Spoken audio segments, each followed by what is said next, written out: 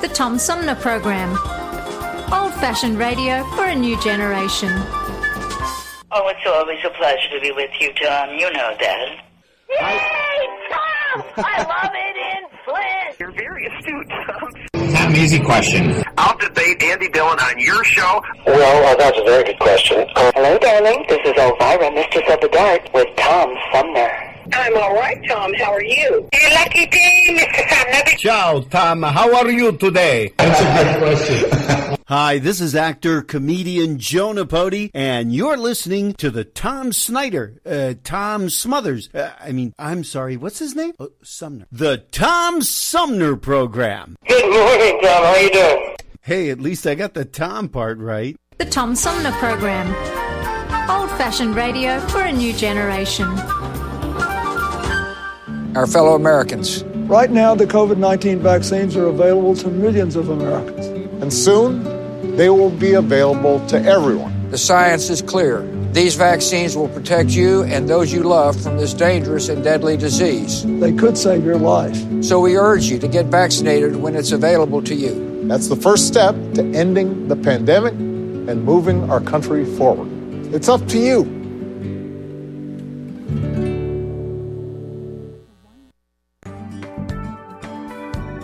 The Tom Sumner Program is made possible with support from Seth David Radwell, a recent guest on the program and author of American Schism, How the Two Enlightenments Hold a Secret to Healing Our Nation, released in July 2021.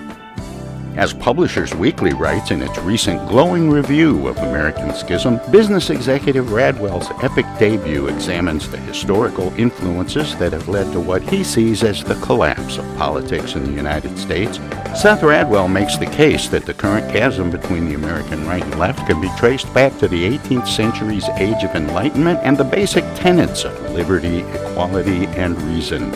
American Schism provides a historical perspective that can help bridge current-day divides.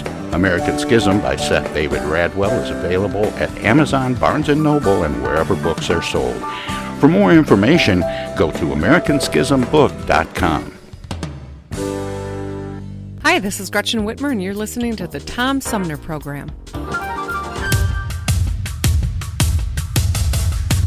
It's time now for Armchair Politics. Join host Tom Sumner for this weekly reality check on current events in local, state, and national politics, and the real issues that really matter. You too can be part of Armchair Politics. Find us on Facebook. We let the dogs off their leash. Stay tuned, because it's on now.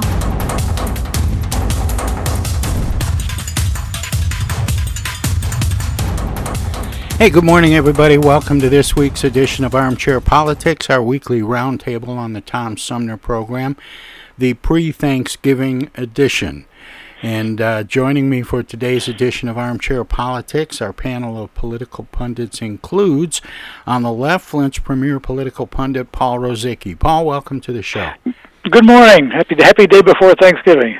And joining us a little late today is, on the right, longtime Genesee County Republican Henry Hatter. He called me a couple of days ago and let me know that he had a conflict that was going to overlap and that he would join us in progress a little later in the show.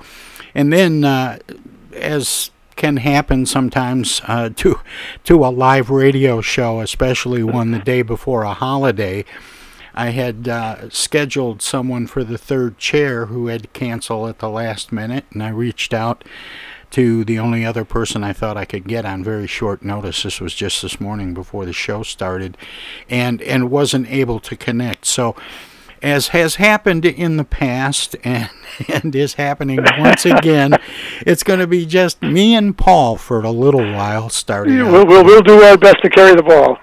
Well, we will indeed. Although, before we start the quotes, I thought maybe we'd take just a minute, Paul, and hear a little excerpt. This is a quote of a different kind. Section 1-603, forfeiture of office and removal for cause. A, except for the ombudsperson who serves at the will of the Ethics and Accountability Board and the city attorney, the city council shall declare the forfeiture of office of any elected official or appointee, and may remove for cause any person appointed to an office for a fixed term. In every case, there shall be a public hearing before the council with public notice, published in the manner set forth in this charter. A city council member charged with conduct constituting grounds for forfeiture may not participate in the resolution of the charge.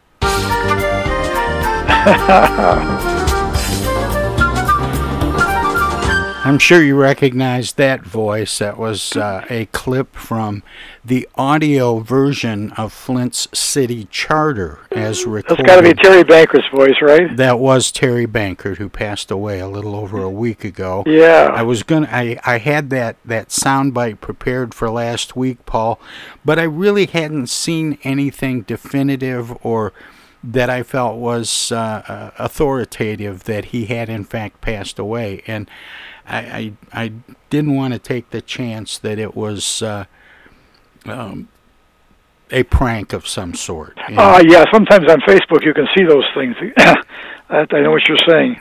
I saw the same posting, and as you say, it was not official, so that's probably wise. But Terry will be missed. Yeah, he was a good friend, and I knew him for a long time, and it was a lot of fun to put that together. And maybe the new city council ought to get copies of that somewhere along the way.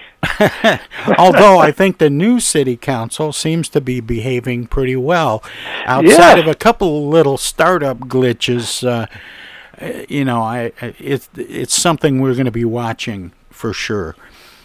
That's true. Yeah, at least the first meeting that I pulled up, I saw most of it.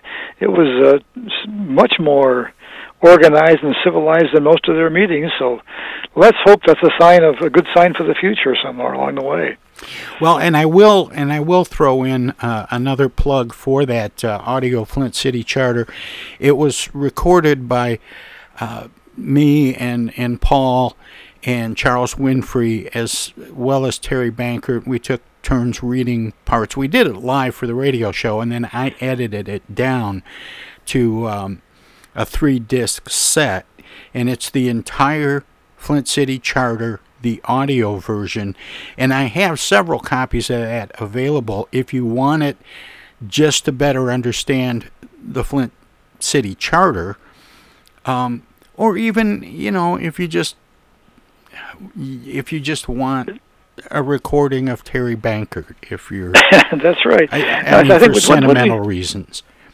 Do we spend 3 days recording that? I try to recall how much time we spent on that. But I think we did several days. We did it over. I think it was 2 different days. It was and we were doing. Did we? No, I think we did it live. We did it live on the air in 2 different shows. I think so, yeah. And then I took the recordings of both of those shows and edited it all down to where it fit onto the 3 CDs. So I have 3 CD disc sets of that available if anybody's interested. I thought I'd bring it up. And Terry, was an alumni of Armchair Politics. He appeared several times on the panel. And in fact, he may have been a regular at one time for a while. And he was on the show several times to talk about different things. And he was the ombudsman for some years, too, as I recall. Well, and he also spent some time as Flint City Clerk. That's also true. That's right. In fact, he was chair of the Democratic Party for a while. Yeah, that's also right. In fact, I think he ran for city council one time, too, if I'm not mistaken. I think you're right about that. Yeah. You're right about that. In fact, I think he may have ran against Jim Ananick. Yeah. That was a tough race because there were some really good people. That's true. In that, I think I recall that in race. the 7th Ward, there were several good candidates. And, in fact, I think, Lee Gonzalez wouldn't have been in that ward. No, I don't think so. I know he ran against Jim Ananick later. Yeah, for that's State right. House, but anyway, I just wanted to remember Terry. Like I said, I was on track to do this last week, but I just wasn't that sure of my facts, and I didn't want to participate in something that may have been a hoax, but it was not, sadly. And that's true. Yeah, I knew Terry had been ill for a while, but I did not know that he had taken a turn for the worse in the last couple of weeks. So it well, is sad. and I guess his ailment, it was a brain cancer or something, and it blinded him toward the end. Yeah. And I didn't know any of that was going on, which is fine, and as it should be. Paul, as you know, I had some health concerns of my own a year ago. True. And everything went fine and all of that, but I kept it very quiet because it sounded bad. And I remember, I think I've told you and others, that I didn't want to read my obituary on Facebook. That's the danger when that word gets out. And so many of those things, I mean, frankly, I'm kind of the same way. You just don't feel like sharing those things in public in many ways. So I understand entirely. I don't feel a diagnosis is the whole story, you know. That's right. I like to hold back until we see the outcome. Yeah. And I think Terry was that way, and that's why it seemed to come up almost out of nowhere. Yeah, in fact, I'm just trying to think. The last time I saw Terry, I think was probably at a Democratic Party meeting when we often sat at the same table. This is all before the pandemic, and that may be the last time I think I saw him in person, probably. So, and he was just fine then. So it's too bad. Yeah, it is, and he will be missed. Very definitely, without a doubt. And you know, his observations would be so much fun to have and hear going forward with the new council. He also, now we're talking about Terry, he had, I think, one of the most unique attorneys logos around.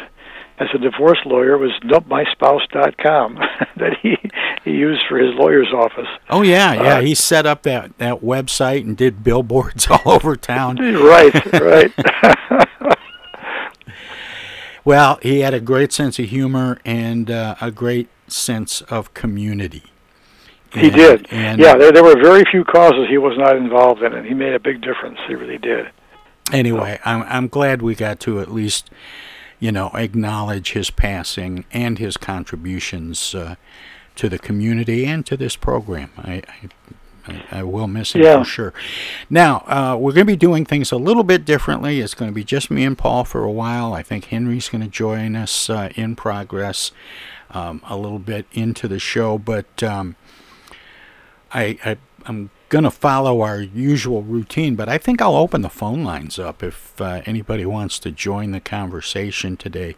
We haven't done that in a long time because usually there's so many people that need a turn at the mic, you know, that adding phone calls. If people want to call in, that would be great today. And that number is 810-339-8255. And that would give me a chance to thank some people for tuning in and participating on this Thanksgiving Eve. But we always start with some quotes. The first one is finish the quote. I think we've got time before we go to break to squeeze this in real quick. This is where I ask, how would you finish this quote? And it goes like this: I am grateful for what I am and have. My Thanksgiving is what? How would you finish this quote? Gee, that's a good one. My Thanksgiving is all-encompassing or something like that. I don't know where to go with that one. It's a good quote. It's an interesting quote. It's and I'll read the whole quote. The original quote is, I am grateful for what I am and have. My Thanksgiving is perpetual. And that, you know who that's from? No, I don't. I'm just trying to think of any possibilities here. Henry David Thoreau. Oh, okay. I jumped outside the world of politics a little bit. Yeah. and I do that occasionally. But it was just that's a good Thanksgiving quote. It really is. That's what I thought. I wanted to get something in. I also want to mention that I have a great guest on the show tomorrow in the first hour. So, maybe if you're doing one of those all-day turkeys, you get the thing started cooking, tune in. You might want to tune in the first hour of the show. I have the author of a book about Thanksgiving. She is the former... let me see if I got my notes close enough to look at it.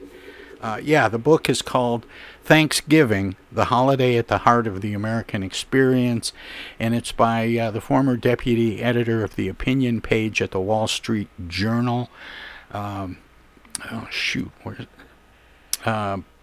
Melanie Kirkpatrick, and we'll open the show with that tomorrow. So we're going to take a short break. We'll be back with more. Sounds good. Hi, this is Mark Farner, and you're listening to the Tom Sumner Program. I'm Julie Lopez with Crime Stoppers. Have you ever wondered what to do if you have information about a crime or the whereabouts of a felony fugitive and you want the police to know but you need to remain anonymous? Well, here's what you can do. You can go to p3tips.com or download the mobile app. You can go to Crime Stoppers of Flint and Genesee County's Facebook page and click on the Leave an Anonymous Tip tab, or you can call 1-800-422-JAIL. All methods are anonymous, and if your help leads to a felony arrest, you may be eligible for a cash reward. Remember, your voice matters. While we've been staying safe at home, scientists have been on a journey. The destination, a COVID-19 vaccine. This journey began decades ago with research into other coronaviruses. Scientists built from there with months of research and development, cooperation with other experts worldwide, and clinical trials on tens of thousands of volunteers of diverse race, age, and health status. They arrived at a safe, effective vaccine, and hundreds of thousands in Michigan have already been vaccinated. But the next step is ours. We need to get the vaccine when we can.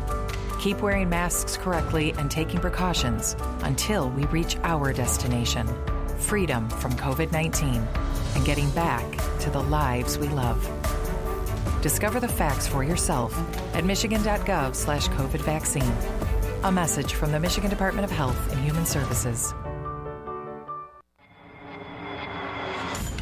The Tom Sumner Program plays host to the best political roundtable on radio every Wednesday from 10 a.m. to noon. Armchair Politics features great commentary and analysis about the headlines from local, state, and national politics with an alumni of world-class pundits, plus quotes, tweets, and those weird and wacky stories we call the X-Files. If it's Wednesday, catch Armchair Politics on the Tom Sumner Program. East Village Magazine is the monthly neighborhood magazine read all over Flint. With support from grants, donations, and advertisers, East Village Magazine's talented local writers give you an in-depth look at local news, issues, and people that make Flint, Flint. Copies of East Village Magazine are available at many of your favorite shops and restaurants around Flint or online at eastvillagemagazine.org. East Village Magazine, community-focused and community-supported. Discoveries. They happen when we least expect them, in places we thought we knew.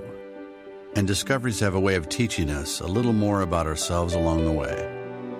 Welcome to Flint and Genesee County, where up north meets down south. Home to Michigan's largest county park system and a vibrant culture. A place filled with discoveries we've yet to make, throughout acres of beautiful lakes, wetlands, and woods, and in the diverse city beyond. Where the uplifting melodies of gospel choirs fill the air, where the work of renowned artists color the galleries and museums, where the fresh fruits and vegetables at the downtown farmers market awaken our senses, and where the cultural center and planetarium broaden our view of the world. Let's spend a few days enjoying the wonders of Flint and Genesee County, where the joy of discovery is pure Michigan. Your trip begins at michigan.org. Technical assistance for the Tom Sumner Program is provided by Swiftlet Technology, engineering and IT services at swiftlet.technology. I know of a place where you never get harmed, a magical place with magical charms, indoors, indoors, indoors. Hi, this is Deb Cherry, Genesee County Treasurer, and you're listening to the Tom Sumner Radio Show. Hey, welcome back. Armchair Politics continues now on the Tom Sumner program with our panel of our roundtable regulars, Paul Rosicki on the left, and we're now joined by longtime Genesee County Republican Henry Hatter, who had to step in a little bit late this morning. But Henry, welcome. Thank you. Good morning, Henry. Good morning, everybody. Thank you for accepting me late today. I'm usually on time. Thank you. Well, you're so reliable, Henry, that, you know, when you say you're going to be a few minutes late, I can't, you know, what can I say? You know, I appreciate you so much. But we had, in the last segment, Henry, we had paid a little tribute to Terry Bankert, and we hadn't really got going with the quotes. And here's one of the quotes that got my attention this week. The glorification of the suggestion of the killing of a colleague is completely unacceptable, and I think that it's a clear violation of House rules. I think it's a sad day. Ocasio-Cortez, I think. No, it was Republican Representative Liz Cheney. Yes. She broke ranks along with fellow Republican Adam Kinzinger on Wednesday to join all Democrats in voting for a resolution that both censured Republican Representative Paul Gosar of Arizona and stripped him of his 2 committee assignments. The vote came after Gosar pasted a photoshopped anime video to his Twitter and Instagram accounts showing him appearing to kill Democratic Representative Alexandria Ocasio-Cortez of New York and attacking President Joe Biden. Gosar later took down the video after facing criticism but did not apologize. Was the House action appropriate? Frankly, I do. I'm sorry. This is where I make a departure with the Republican Party. But not with Liz Cheney, Henry. But no, not with Liz Cheney. I give Liz Cheney some credit for but that. The rest of us who believe in violence, and I'm against violence internal to the United States. I think we got to correct that. None of us will ever be safe, and particularly all of the components that make up this country by race and gender and by religion and stuff like that. We have got to come together. Yeah, I agree. I mean, the politics has become so coarse and so bitter, and this is only one recent example of it. But, I mean, censoring this is at least a small step in the right direction. Maybe at some point we can move beyond this kind of stuff because there's really no excuse for that. And I don't want to throw the right side of the aisle under the bus in this, Paul, as you suggest. I remember that so-called comedian I know Kathy what Griffin you're talking about. With the severed head of Donald Trump. And there's no place for that. There's no place for it in Congress. There's no place for it in comedy. And there's no place for it in civil discourse. Yeah. Can you imagine how I feel, for example, being an American, and people are throwing that kind of violence at each other, even without respect to race? It's just not good. Not good for people who follow the Constitution and people who believe that other people have a right to exist, stuff like that. I'm sorry for any party that practices that kind of and it's especially tough when it's a member of Congress, whatever side of the aisle it's on. You know, in theory, we send people to Congress to represent us. That isn't what us had in mind. That's true. You know, I understand politics is a competitive game and all that, but like I say, there are limits. And again, it's really in some ways dangerous to this idea of democracy. If we get to the point where we don't trust anybody on the other side, this thing we call democracy just is not going to work at all. In any given election, one side wins, one side loses, and you move on beyond that at some point. But and in 1789, we had the same kind of sentiment because our Secretary of the Treasury was killed in a duel, and we knew that strong feelings existed, and they will always exist, but somehow we got to maintain some dignity and self-control. We're human beings. But one thing we found out through this kind of action, we know who the predator is to man. He found himself. Well, here's another quote that got my attention this week. Lay people who exercise some form of public authority have a special responsibility to embody church teaching in their service of the common good. Who do you think dropped that little nugget? I was trying to... that wasn't the Pope, was it? I don't think. You're on the right track. It was the U.S. Conference of Catholic Bishops. They voted overwhelmingly Wednesday to approve a document that fell short of refusing Holy Communion to President Joe Biden or others who support abortion rights, something conservatives in the church have pushed for in spite of guidance from Pope Francis.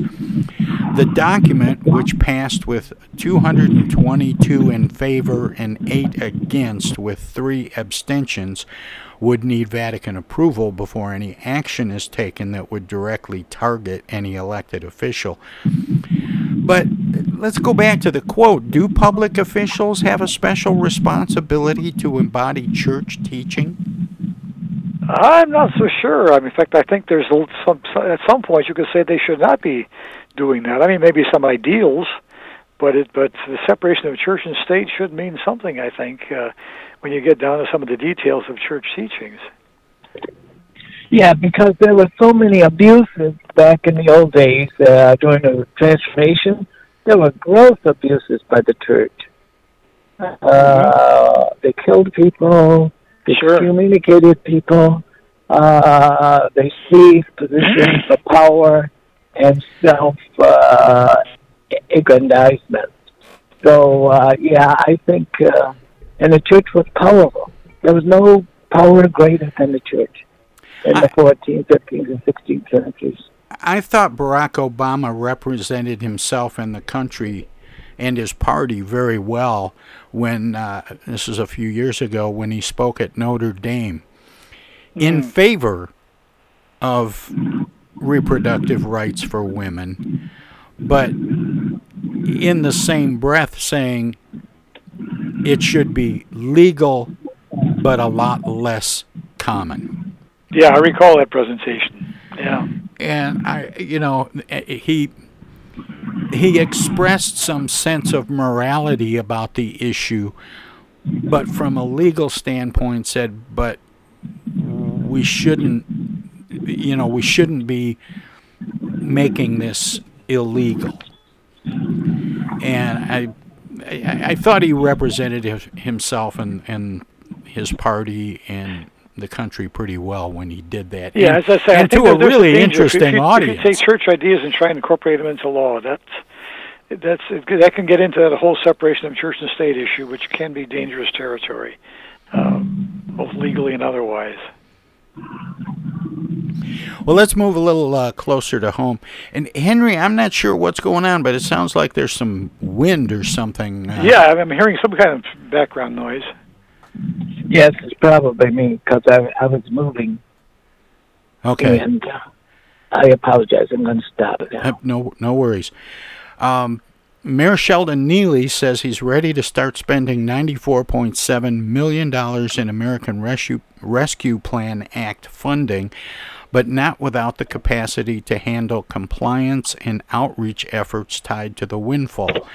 Neely last week asked the City Council to hire Ernst & Young to manage the federal funds at a cost of up to $3.9 million to make sure these dollars make it to the appropriate places and to make sure we are compliant with rules tied to the money. Council members instead sent the proposal back to its Finance Committee for further work and consideration, but members said they would consider holding a special meeting to restart the discussion before the committee meets again on December 8th. Could ARPA spending compliance be achieved in a less expensive way by hiring maybe a single expert to oversee the implementation of projects that use these funds? When I saw that story, that was what I thought too. And or the other thought I had was, could we do it in-house? Don't we have? Well, several people have suggested that, including newly elected city council member Rob Whittigan, Steve Barber. Yeah, oh yeah, that's right. Was it? Wait a minute. Was it Steve Barber? No, he ran against Eva Worthing. Worthing, yeah. So it must have been one of the others. But yeah, that's been suggested by council members and other interested parties that, that the finance department at the city could oversee that. But if someone felt that we really needed an independent auditor type person in that role, why not just hire, an expert at $60,000 or $80,000 to oversee that spending for a year or whatever, and not nearly $4 million. Yeah. When I saw that amount, I was surprised. I mean, unless they're working on commission or something. I think that has the tenor of growing government. You're right. When you hire at that rate and you hire a platoon of people to do the work that one person can do and save the state money, that would be the wisest thing. And remember, the earlier framers of the Constitution wanted to keep government small and not expand it into a bureaucratic type of organization. And I think the reason that maybe the mayor's looking at that is because people in general have a dislike and disdain of government. I mean, you need to move away 20 miles away to find somebody that's clean, if you can find them. Well, yeah. In fact, one other thought I have, Henry, I wonder if they're thinking of hiring this group because of the friction between the mayor and the council. I mean, that could be where they don't trust each other very much on so many things. Yes. I wonder if that's a factor. That probably needs to be cleaned up with the mayor and the council work together. They can be confrontational, as governments, democracies are intended to be, but they don't have to be that separated and that with that kind of dislike between each other, where they can't work well for the cause of the people. And the danger is if they don't work together, they could end up losing some of those funds to begin with. I think that's happened in the past, where they've missed deadlines and in a sense lost some of the funds because of their failure to cooperate. I think the mayor should use a pilot test, but draw it up and see what happens. And I was just thinking, there must be a retired auditor or someone who has the appropriate credentials and credibility to act in that role as kind of a quality management czar for the spending of that ARPA money. I'm just thinking now, what was the amount again, Tom? Was it $90 million? Yeah, $94.7 million. Yeah. Well, you know what I was thinking? I mean, that's approximately, I think it's a little larger, but isn't that approximately the size of the city budget for a year? And the city deals with that budget every year, I presume with some success, I hope. Well, but the concern is, and this is why maybe they want to err on the side of caution with regard to oversight, is that Flint citizens have been told that money raised through millages and other things were going to go one place, and they went somewhere else. That's true. And I think there's a sense that that outside oversight might be an appropriate step to take, but I wonder if hiring a firm is, buying a $500 hammer. Right, yeah. It just seemed like a fairly pricey thing to oversee. I mean, it's a substantial program, but again, it's basically an annual budget, or about roughly the size of the annual budget. So that's new money, isn't it? That money's not based on a tax base, is it? A local tax base. Not local. If you trace it all the way back, it is. It's all the same money, but right. But no, that's part of the. It's a one-time expenditure, isn't it? These are federal funds, right? Yeah, it's federal money. It's part of They got to that. get it right. They only have one chance to get it right. Yeah, it's part of that post-pandemic aid package. It's not Build Back Better, but the other one, the one that already passed. And they cannot use the money for things that are not related to that specific purpose. Well, there there are some categories where it's got to be spent, I believe. Yeah, there are suggestions and guidelines, I'm sure, and that's what they want to do is put someone in charge of making sure that those requirements are met. Can you imagine that the governor of Utah spent COVID money for salaries? And we warned them about that. Don't try it. Well, we saw what happened out in Shiawassee County, a while back with some of that money. Yeah, you got to be careful. Board of Commissioners. Yes. Spend the money correctly.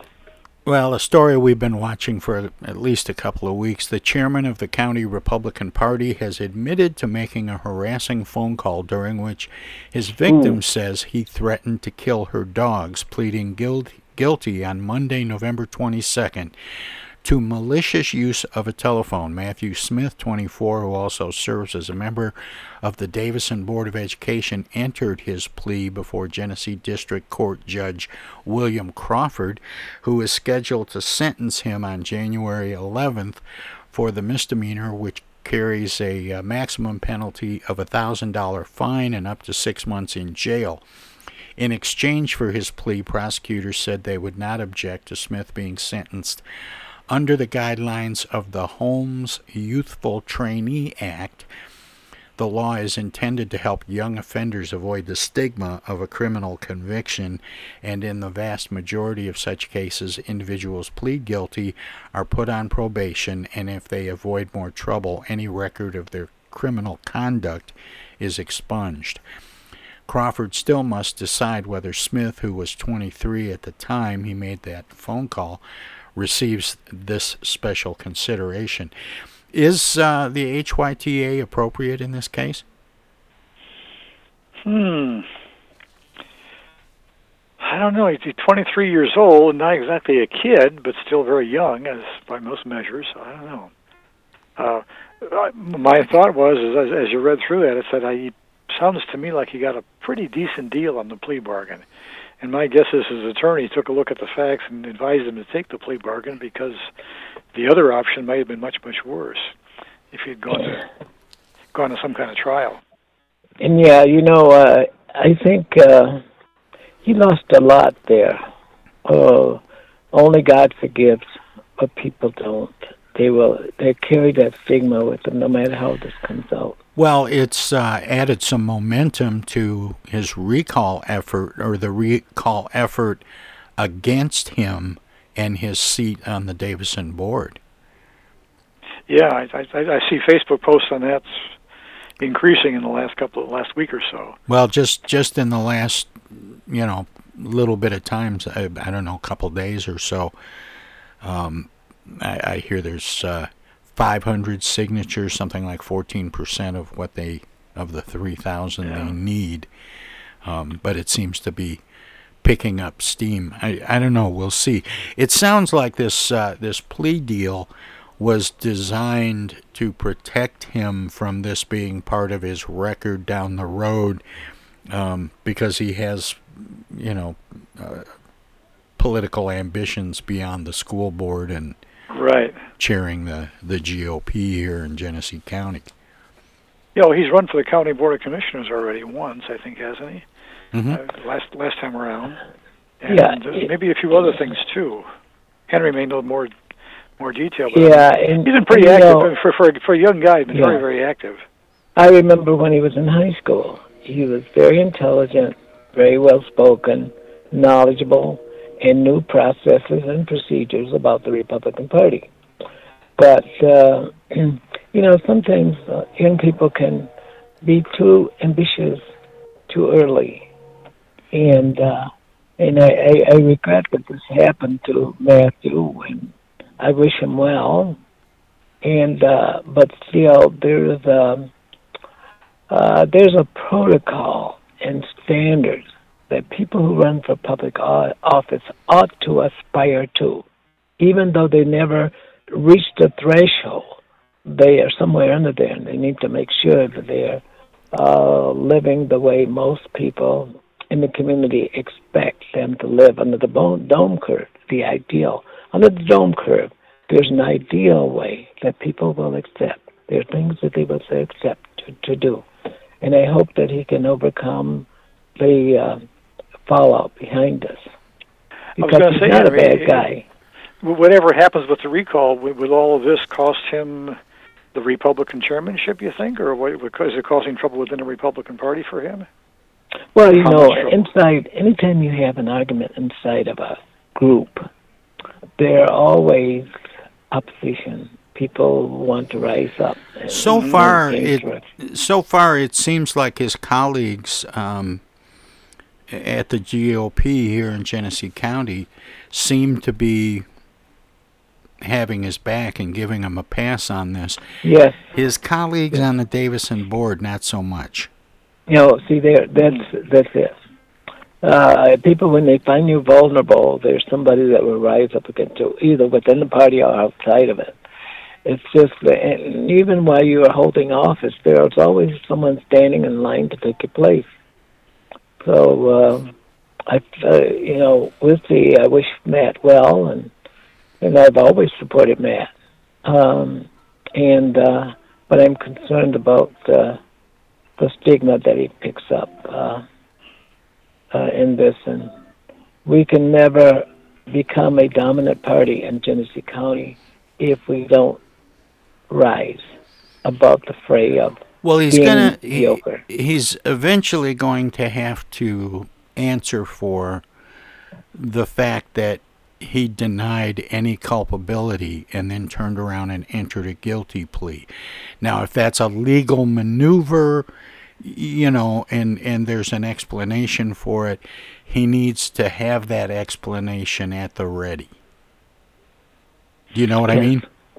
Yeah. And I was going to say, didn't he change attorneys as kind of the last minute? Didn't his previous attorney bail out for whatever reason? I don't know, but I wonder if that wasn't a factor there. I don't know the details, but I do know that he did change his attorney. Yeah. But there are many people who loved Matthew Smith. They just love him because of his talent, his ability to speak his position, the authority, and to gather people around him, and to convince people of a direction that they needed to go to accomplish common goals.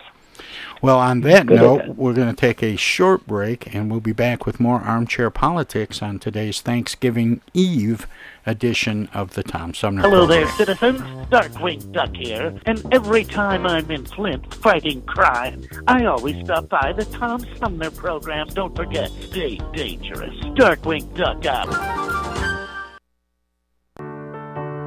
While we've been staying safe at home, scientists have been on a journey. The destination? A COVID-19 vaccine. This journey began decades ago with research into other coronaviruses. Scientists built from there with months of research and development, cooperation with other experts worldwide, and clinical trials on tens of thousands of volunteers of diverse race, age, and health status. They arrived at a safe, effective vaccine, and hundreds of thousands in Michigan have already been vaccinated. But the next step is ours. We need to get the vaccine when we can, keep wearing masks correctly, and taking precautions until we reach our destination, freedom from COVID-19. and getting back to the lives we love. Discover the facts for yourself at michigan.gov/COVID vaccine. A message from the Michigan Department of Health and Human Services. Say, objection. I object. I object to that, Your Honor. Oh, hi, Mom. What's up? Dana, what are you doing? Oh, just Attorney General stuff. Listen, I have a legal question. What is it, Mom? I just got a call from the water company. Apparently your father has not been paying the bill. I guess they're going to turn the water off because we owe more than $1,000 now. Can you believe it? Actually, I can't. So listen, we just have to send them $200 in Edible Arrangements gift cards, and that will keep the water on. Now, here's the legal question. What is the website for Edible Arrangements? Mom, it's an imposter scam. Imposter scam. Is that .com or .edu? No, the call was a scam. Scammers will pretend to be a government agency or a utility company or someone else you might do business with. A big red flag is if they tell you that you can pay them using gift cards. So when in doubt, ask for the information to be sent to you in writing. And never give a caller or someone you don't know your personal information or your money. If you do suspect an imposter scam, report it to my office at mi.gov/AG complaints. Okay, all right. And Dana, where do I file a complaint that my daughter hasn't visited in over a month? Does your office have a website for that? Okay, Mom, I'm hanging up now. I'm Michigan Attorney General Dana Nessel. Visit mi.gov/AG complaints for your connection to consumer protection.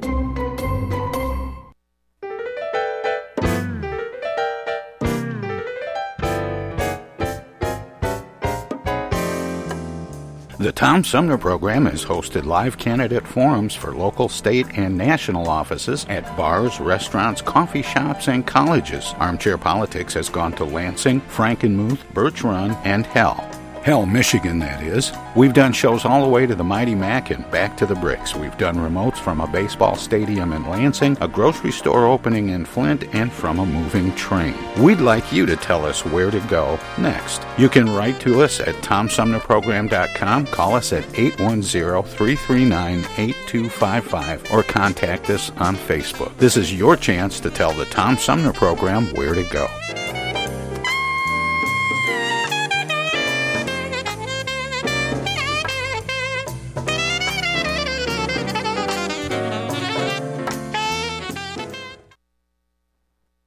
This is U.S. Senator Gary Peters, and you're listening to the Tom Sumner Program.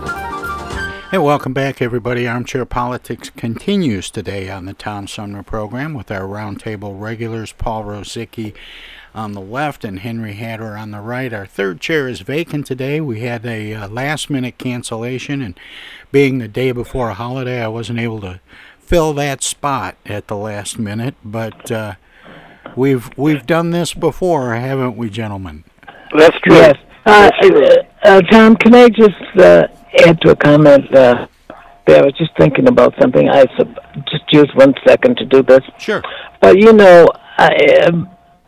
Matthew Smith faces the same kind of dilemma that our Attorney General faces as the head of the legal department there. Oh, good point. And so I think it just shows you how vulnerable people are in those positions. And they need to take caution to make sure when you're in doubt, exercise caution. Don't go there. Because we're all very vulnerable. We're human beings. We make mistakes. And people look at us, and there are arguments that can be made, but they're ugly mistakes. And I hope that this is a learning experience for Matthew Smith, as well as our Attorney General.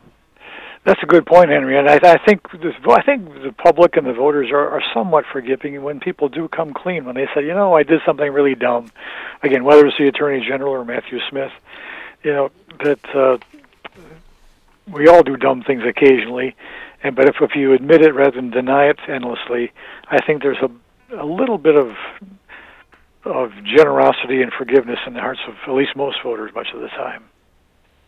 Yeah. Well, I think he's going to have to, address his flip in the future. Yeah, that's true. And he's that's where there's, I think, a contrast with the Attorney General, who did say, "Yeah, I had too much to drink at the football game, and I shouldn't have done it," and so forth and so on. But that's what we all do impulsively when we're caught in these situations. We tend to protect ourselves. And I'm saying, I think people will allow for an explanation, but there needs to be one, and it needs to be a pretty good one, as he goes forward with his political career. That's actually just a little advice to Matthew for free from the Tom Sumner program. Thank you. But here's something that's just kind of out of the realm of politics a little bit, but something that caught my attention, and I thought maybe we'd take a few minutes and talk about this, and I have a personal reason for doing that. The last remaining Kmart in Michigan is closing this weekend, ending 59 years of business in the company's home state. The Marshall location on Michigan Avenue is expected to close Sunday. According to Marshall City Manager Tom Tarkowicz, Kmart has deep roots in Michigan going back to 1899 when Sebastian Kresge opened a five and dime store in downtown Detroit, according to the company's website. The Kresge Company discount stores expanded for decades until the company pivoted to operating department stores. The first Kmart store opened in Garden City, Michigan in 1962. Within 4 years, the discount big box store was operating 162 locations across the U.S. At its peak, Kmart operated about 2,500 locations worldwide. The reason that I brought this up is I remember as a young boy when Kmart first opened up in Flint. And my dad, who had a background in public relations and communications, he thought Kmart was the coolest idea he'd ever seen. He used to make excuses to go there in the evenings because at that time, and I don't know if people remember this or how significant Kmart was in bringing this change about, stores closed at 5 o'clock. All the downtown stores, all of the, department stores, everybody closed at 5, except the banks, they closed at 4. But everything was shut down by 5 o'clock. Then Kmart came along with these hours till, 8, 9, 10 o'clock at night. My dad thought that was the absolute most brilliant marketing strategy he'd ever seen. And like I say, he would find reasons to just go there and browse. Oh yeah, I recall. My wife and I, when it first came to Flint, we would go to one of the various Kmarts over on Dort Highway and have pop and popcorn and wait for the blue light specials, and they were all over the place. Yeah. Anyway, I guess the question is, did Kmart become obsolete? They had tremendous competition from other people who saw all of the opportunities from big box stores. We were buying in growth in tanks and from foreign markets, and they were cheap, and you could put them on the marketplace, and they would sell like crazy. And and that kind of parasitic attitude found within business has continued to grow. One company would come in, and soon there were others who could do the same kind of marketing better. Yeah, the Walmarts and the like Myers Walmart. and Costco's all came in and picked up the same turf in many ways. Yes. So, the life expectancy of what we see within Walmart now and Menards and some of those may be maybe short-lived. That's true. As Tom was talking, I'm thinking about some of the major names that we thought would be around forever when I was a kid. I mean, Sears was one of the major outlets around, and now it's essentially gone. Same with Kmart, and so many other brand names. I recall a Woolco store out at Cortland Center. They're long gone, and so many but others. Pennies continue to. They're still there. They're still there. That's right. That's right. I didn't think Sears would ever go out of business. Yeah, same here. Same here. I recall as we get into the holiday season, I recall getting the Sears Christmas catalog as a kid, and you'd always use that to make out your wish list for what you wanted for Christmas. And technology has a lot to do with us, I believe. People were learning new things with technology, how to market, how to keep track of inventory, how to deter theft and stuff like that. So the growth curve was an automatic one. Yeah. And with the pandemic, we're learning that, the Amazons of the world and other mail order operations may be taking over some of the standard big box stores that we've gotten used to. Well, I'm going to try and work our way back to politics here, and we've got a break coming up in about 3.5 minutes. Detroit area businessman Kevin Rinke has placed a $226,000 cable and broadcast TV ad buy as he is apparently launching his Republican campaign for governor of Michigan. A blog that reports on political advertising reported this Friday. Rinke of, I think that's how you say his name, of Oakland County formed what he called an exploratory committee to run for governor September 10th, but reported no money raised or spent in a campaign finance report filed October 25th. The blog Ad Impact Politics tweeted about Rinke's ad by Friday, saying he is launching his bid for Michigan governor. The 3 broadcast TV stations in Detroit had not yet reported purchases by his campaign in their FCC files as of Friday afternoon, but it is not unusual for ad industry sources to report such purchases before they are on file with the FCC. Rinke and his family have owned and operated auto dealerships in the Detroit area. Is a car salesman a good choice for governor of Michigan? Well, we elected one mayor of Flint. I don't know. It depends on whether it's a used car salesman. Well, yeah. and all kidding aside, you could have asked the same question about George Romney. That's true. That's exactly true. Yeah. Yes. It looks like there's going to be a wide open Republican primary, though. I mean, is Rinke the 11th person to announce? I'm not sure. I'm not sure what the total is, but I've seen several names. 11 sounds right, Paul. Yeah, I think I saw that number somewhere in some story that he's the 11th. We got some women in that. We got some women in that as well. You're right. Right. Yes. So it could be a wide open primary. I'm guessing. I'm not sure. And all the way up and down the ballot too, I think. Yeah, that's true. That's true. And for a number of different reasons, and one of them we're going to get to when we come back for the second half. We got about 1.5 minutes till we have to break for ID. I'll be looking for the change in sentiment. Are we going to get better as a people to survive, that will allow democracy to survive the way that we interpret democracy today, or will it continue to decline? That depends on what is offered by new candidates, breaking new surface areas. So that's going to be interesting for me.